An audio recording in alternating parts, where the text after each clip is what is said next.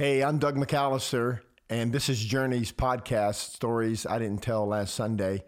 Thanks for joining me today. I want to tell you a story about my dad. This is Father's Day week that we're recording this. You may be watching it much later, but I want to tell a story to you about my dad. And before I get to that, though, I do want to just celebrate what a great day at Journey we had yesterday. It was Father's Day Sunday at the church, and we did something unique that we kind of invented a couple years ago. We had a celebration, and this year we called it the parking lot party, and we set up some tents out in the parking lot, and we had a bunch of us guys brought our grills, and we fried catfish, and we grilled hot wings and barbecue wings, and thick, juicy bacon. I think we counted, we did over 1,000 servings of food yesterday, and man, I tried a little bit of each one. The wings were especially good. I like barbecue wings. The bacon was amazing. We just had a great time, and we just celebrated dads. We wanted dads to know when they got out of their car Sunday morning at Journey that we honor fatherhood, we celebrate masculinity, and we affirm men's role in the community, in the home, and in the church. So that's why we did it, was just to affirm men and celebrate fatherhood and just pat those guys on the back who do most of the working and the living and the dying in this world. And, you know, they are just special to us. All of our dads are special. And then once you got inside the lobby at the church, in the cafe, we had a keg of Abita root beer. If you're not from this area, you probably have heard of the brand name Abita. Well, Abita's right down the interstate from Slidell in Abita Springs. They have their own flavor of root beer. So we got a keg of Abita root beer on tap and set it up in the cafe, and gave out frozen mugs to the dads as they walked in the door so they could get their own, mug of root beer, ice cold right from the tap. And then in the service itself, we had 3 giveaways for some Yeti thermoses and some other stuff that we gave to a few lucky dads in a drawing. It was just a fun day, man. And then we had a special message. Pastor Ken preached last Sunday, so I could be out in the parking lot. And the message was focused directly on men and fathers in particular, and how much of an impact that dads make in our lives. There may be no other person on the planet that has affected your life like your father. And that goes whether or not you had a great experience with your dad or if your dad was absent. Fathers leave an indelible mark on their children. And I think that's reflected in culture. All the great epic movies and books and stories and songs that involve relationships between fathers and their children is legendary. Star Wars, Luke, I am your father. That's the core of the entire 9 part sequels of the Star Wars saga, and I think they're making 3 more now. It all revolves around that one relationship of the brokenness between a father and his son and his daughter. I think that is just a capture, or that captures the essence of how powerful fathers are in our lives. I was very fortunate. I had an incredible dad. I haven't heard his voice in 16 years. And, sometimes you think that life's going to last forever, and you just forget. Life happened and you take it for granted. My dad passed away in June of 2006, and I haven't heard his voice since 16 years. But the truth is, I hear his voice every day. It's kind of crazy that when I'm when I'm doing something around the house or I'm trying to fix something, I hear my dad say, I wouldn't do it like that. You're going to break that. Or that's, you got the tool on the wrong way. My dad taught me how to fish. He taught me how to hunt. He taught me how to love my wife and taught me how to love my children. Sometimes without even saying a word, just watching how he loved my mom. And watching him, how he raised his kids. He didn't really give me a list of things to do or not to do. It was just watching the example of his life. And, my dad was an incredible dude. I'm going to go out to the cemetery this week for Father's Day just to pay my respect. I know he's not there. I know it's just his body, but I don't know. It's just something healing about, that moment, and something I think special because Dad leaves such a mark on you, forever, and I think that's probably, true in every one of our lives. And when I was 12 years old, we lived out in the country. We were country people to the core, So I turned 12 October of 1974. And my dad came home from work that day. He worked every day at the same job as long as I knew him. He'd leave at 5:30 every morning, or he'd leave, maybe it's 4:30. Every morning he would leave at the same time. He'd come home at the same time every day. Well, this day was a little unique. He came home and we would eat supper at 4:30. That's what we call it in the country. We don't call it dinner. We called it supper. So we'd eat supper every day at 4:30 precisely. When my dad got home from work, my mom had everything ready. Well, that day he brought in a long box, and he said, I got you a present for your birthday. And I opened it up, and it was a 410 shotgun. And that's, not your normal gift you give a 12-year-old. Here's a shotgun. I don't know if people still do that a lot or not, but it was special because my dad took me hunting with him all the time, but I never had a gun until I turned 12. And then he took me out and taught me how to shoot it and how to load it and how to clean it and how to store it. He taught me all the safety rules of guns, and I still have that gun. I'm 58 now, 59 nearly. So I've had that gun now for 47 years. I haven't fired it since I was 18 years old, but every time I've moved, I brought that gun with me. It represents, a coming of age moment in my life where my dad, trusted me with a gun and then taught me how to use it. When I was the same summer, we went camping. There's this camping area that's overgrown now, but at that time we called it Logtown, Mississippi. It was out near the Pearl River, and it was an old town that had been wiped away by one of the hurricanes. I think it was Betsy, I believe, leveled that city or that little town and never recovered. But it became sort of like a camping, mecca for people to go to and camp. Right on the banks of the Pearl. So we were out there at Logtown, and we were camping, and my dad and my older brother and we had a tent and a campfire and all of the stuff you do when you're camping. And we're sitting around the fire at night. We'd been fishing all day. My dad had a little radio. Apparently it was battery operated, and he had it on a country music station. And man, this is one of those moments that just is seared in my soul. That's a story I wanted to tell you today. So there we are late at night on the banks of the Pearl River, me and my dad and my brother sitting out, and my dad's talking, and we're just enjoying the quiet. And the radio, a song comes on that my dad apparently liked, so he turned it up, and it was B.J. Thomas singing, "Hey, won't you play another Somebody Done Somebody Wrong" song, which may be the longest title in the history of the world for a song. But I remember hearing BJ singing the song and listening in the night air.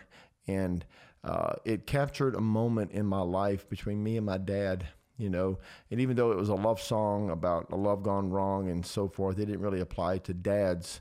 But the song and the melody and the sound and the feeling and the emotions, every time I hear that song, man, I am right back on the Pearl River, sitting next to my pop in the middle of the dark woods, listening to this song and feeling loved and happy and feeling anxious for the future and wanting to know what life's about, and I think that happens to all of us, that those moments in time kind of become defining moments in our, manhood. So the next morning when the sun came up, I asked my dad if I could drive the boat, and he had a 14-foot aluminum flat with a little Evinrude on the back.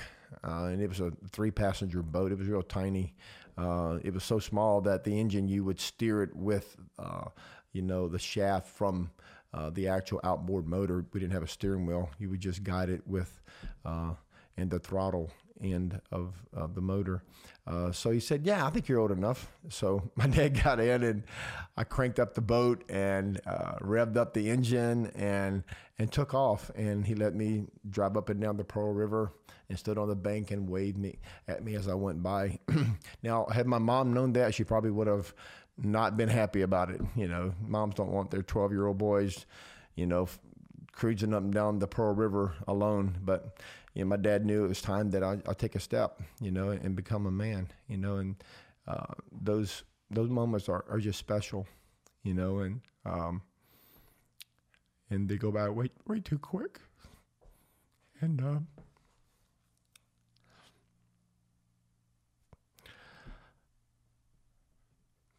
we treasure them forever.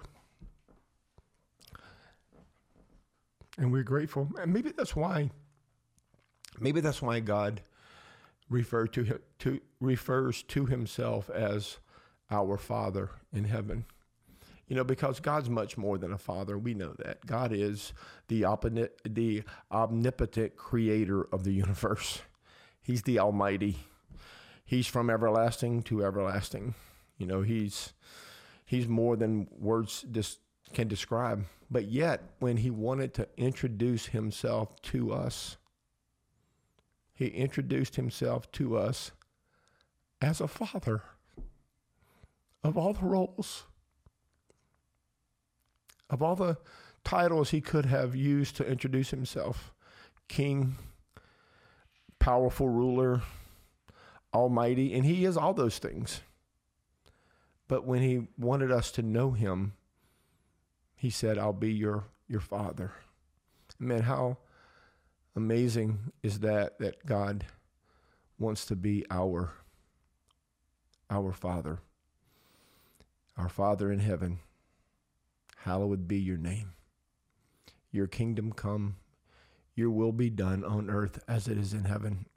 C.S. Lewis had a really neat quote about that. He said, and this is a paraphrase, you can look it up for the exact, but he said something like this: I think humans don't want a father in heaven as much as they would like a grandfather in heaven, because grandfathers are one generation removed, and they are loving and kind and visiting. But it's the fathers who do the hard work of discipline and provision and protection and all the things that a child needs to grow up and become an adult, come from the hands of the father, from your dad. And I don't know who you call dad in your life. I hope you were fortunate and had a dad. We learned yesterday in the message that a great majority of children in America grow up in a different house from their dad. And I think that may be the pandemic that we're ignoring. That's the great plague on America. Of all the other battles that we're fighting, the one that we're losing and hardly ever addressing is the battle of fathers not raising their kids and kids growing up without a dad. But a child will find a dad to attach to, a father to follow. I think it's just born in us. It's innate in our lives. We need that male influence. We need the masculine influence in our lives.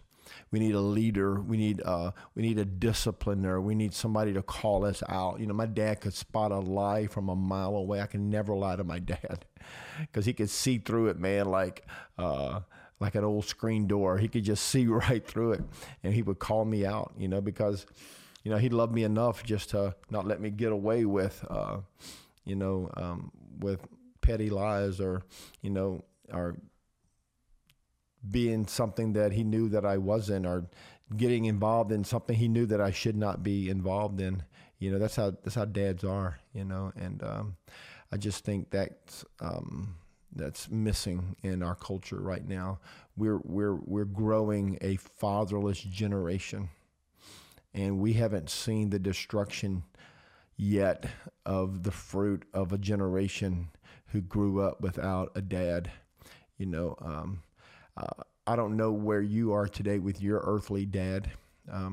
Chances are you didn't have a good relationship with your earthly dad, or maybe your stepdad raised you, or an adopted dad raised you, or maybe your grandpa raised you, but whoever filled the role of dad in your life, I want you to remember that the Bible teaches us that honoring father and mother is the first commandment that has a promise attached to it.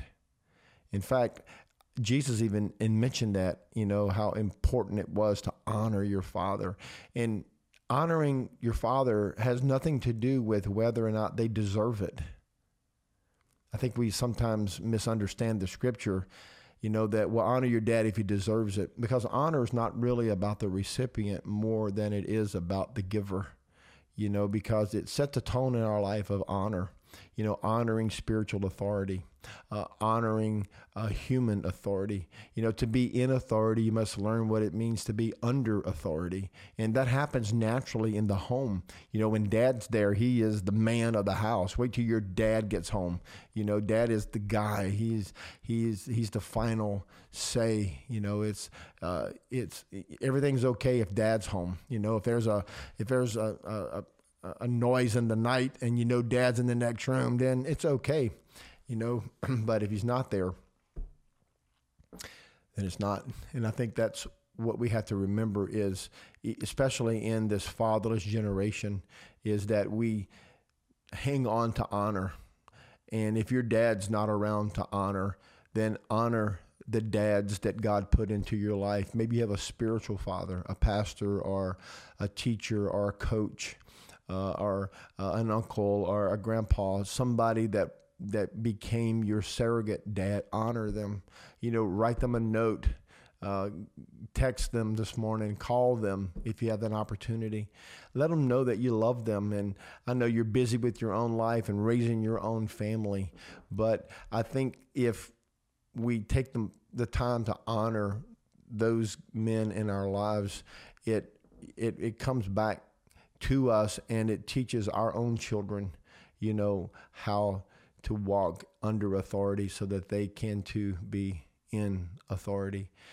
As I'm crossing over into my late 50s, and, Rachel and I have raised 5 kids. Our 5th and final is in college. He's a sophomore now. So 4 out of our 5 kids have already finished college, and our 5th is going to graduate in a couple of years. So that was one of our life goals, was we want all of our kids to finish college debt-free, so that they can start their life with at least a head start, because this world is a race, and we wanted to give our kids the best start possible. So 4 out of 5 are there. The 5th is almost there. So they're going to be able to, she and I can be able to say that we gave them the best start that we could. But I built on the legacy that my father gave me. My dad never finished high school, much less went to college, but he always wanted me to go to school. I was the first in my family to go to college. My dad made that possible. He worked hard so that my life could be better than his. And he used to tell me the story about my grandfather. My grandfather was Calvin Norman McAllister. He lived, during the Great Depression. He was born in the 1890s. He was born before men could fly and died right before men made it to the moon. My grandpa Calvin lived in a century of dramatic and mind-blowing change. The speed of change of the 20th century has never been seen before. And my granddad lived through it all.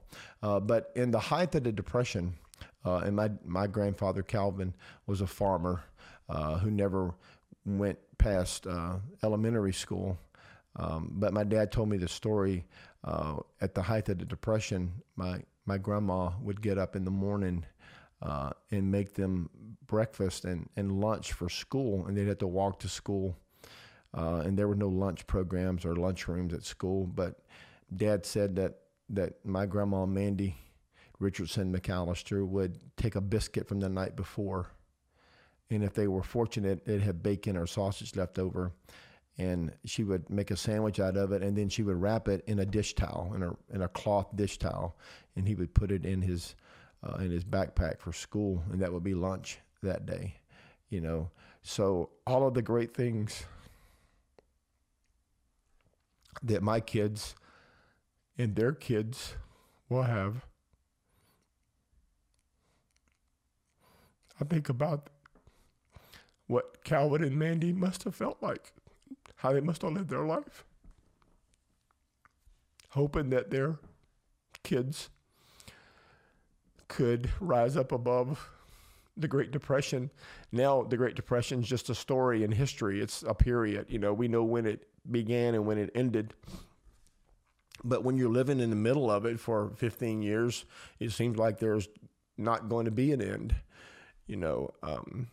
And it ended probably and only because of the World War II that started. My uncle, my dad's oldest brother, went into the service, and I know he fought in World War II. But that marked the end of the Great Depression. But they didn't really know it was the end until, the war was won, the Nazis were defeated, and the Allied forces conquered the Axis, and all those young boys and girls came home, and I just think about all those 18-year-old boys that went to war in 1941. Man, I remember being 18. I can't imagine, landing on Okinawa or storming the beaches of Normandy or parachuting into a hostile territory.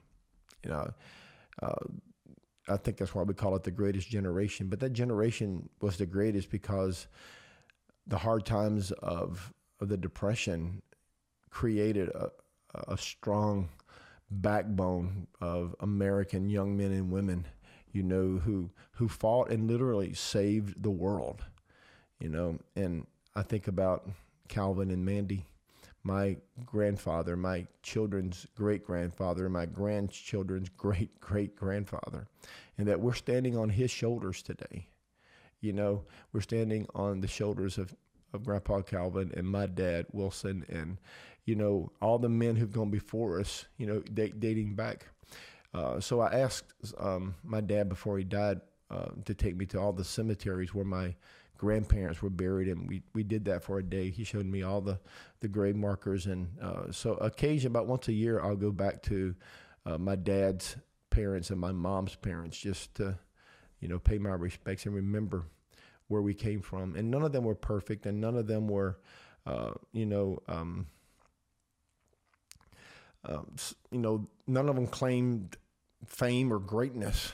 But they all did great things. The greatest thing that we can do, I think, in the world is to love our spouse and to raise our kids. And I think at the end, that's how, we're going to judge our life. When we are at our last days and we're counting, the highlights of our lives. What's going to always matter more than anything is what we did for our family and the people that we loved along the way. Nothing else really is going to matter. Let me just close it out. I know it's getting late, so I'm going to finish this up today. Somebody told this story a while back, and you probably have already heard it. But our life on the tombstone is signified by the year we were born and the year that we died. And in the middle, there's a dash. And that dash is like a blank line that you get to write your story on. And what kind of story are you writing today? How well you love your wife or your husband, and how well you love your kids, how well you honor your fathers and your grandfathers, and the legacy that you leave, and whatever you do, and whatever your occupation, and whatever God allows you to do in this world, whether you accomplish great things or just average things, whatever your life amounts to, fill that dash with as much life as you can. Do what you can to leave the world a better place than you found it, and that's what my dad did. He raised 5 kids. 3 of us are still alive. 2 have already gone on. My older brother older than me, I was the baby of 5. Therefore, his 4th son died way too young. My oldest sister died last year, and there's 2 other brothers left. But my dad left a great legacy, man. And it goes on in my kids and in my grandkids. And I see that in the eyes of my grandchildren. They'll never know my dad. They'll never get to see his face or hear his voice. But he lives in them. What he did is echoing through the generations. And they may never hear his voice, or they may never feel his touch, or know the sound of his voice. But the DNA of his life flows in all of us, and I think it's a picture of the Heavenly Father's influence in our life, even when we feel at our lowest, even when we feel disconnected and unloved. I want you to remember that He is our Father in heaven. Paul called Him in Romans Abba Father. That was the Greek colloquial saying for daddy. So Paul called Him Daddy, that our Father in heaven is not just a faraway God who can't be touched, but He's a loving Abba. He's ever present, and He will never leave you, and He will never forsake you. Honor Abba in heaven and your Abba on earth. Even your spiritual fathers, honor them. Hey, this is Doug McAllister, and this has been Stories I Didn't Tell Last Sunday. I've had a great time with you today. Hope you've enjoyed the stories. Celebrate your dad or your spiritual fathers every day, and let them know how much you love them, and leave a legacy for your kids and your grandkids and for generations that you may not ever get to meet. A spiritual legacy that will ripple through the ages. From Journey Fellowship Church, I'm Doug McAllister. Thanks for joining me today. I'll see you next time here on Stories I Didn't Tell Last Sunday.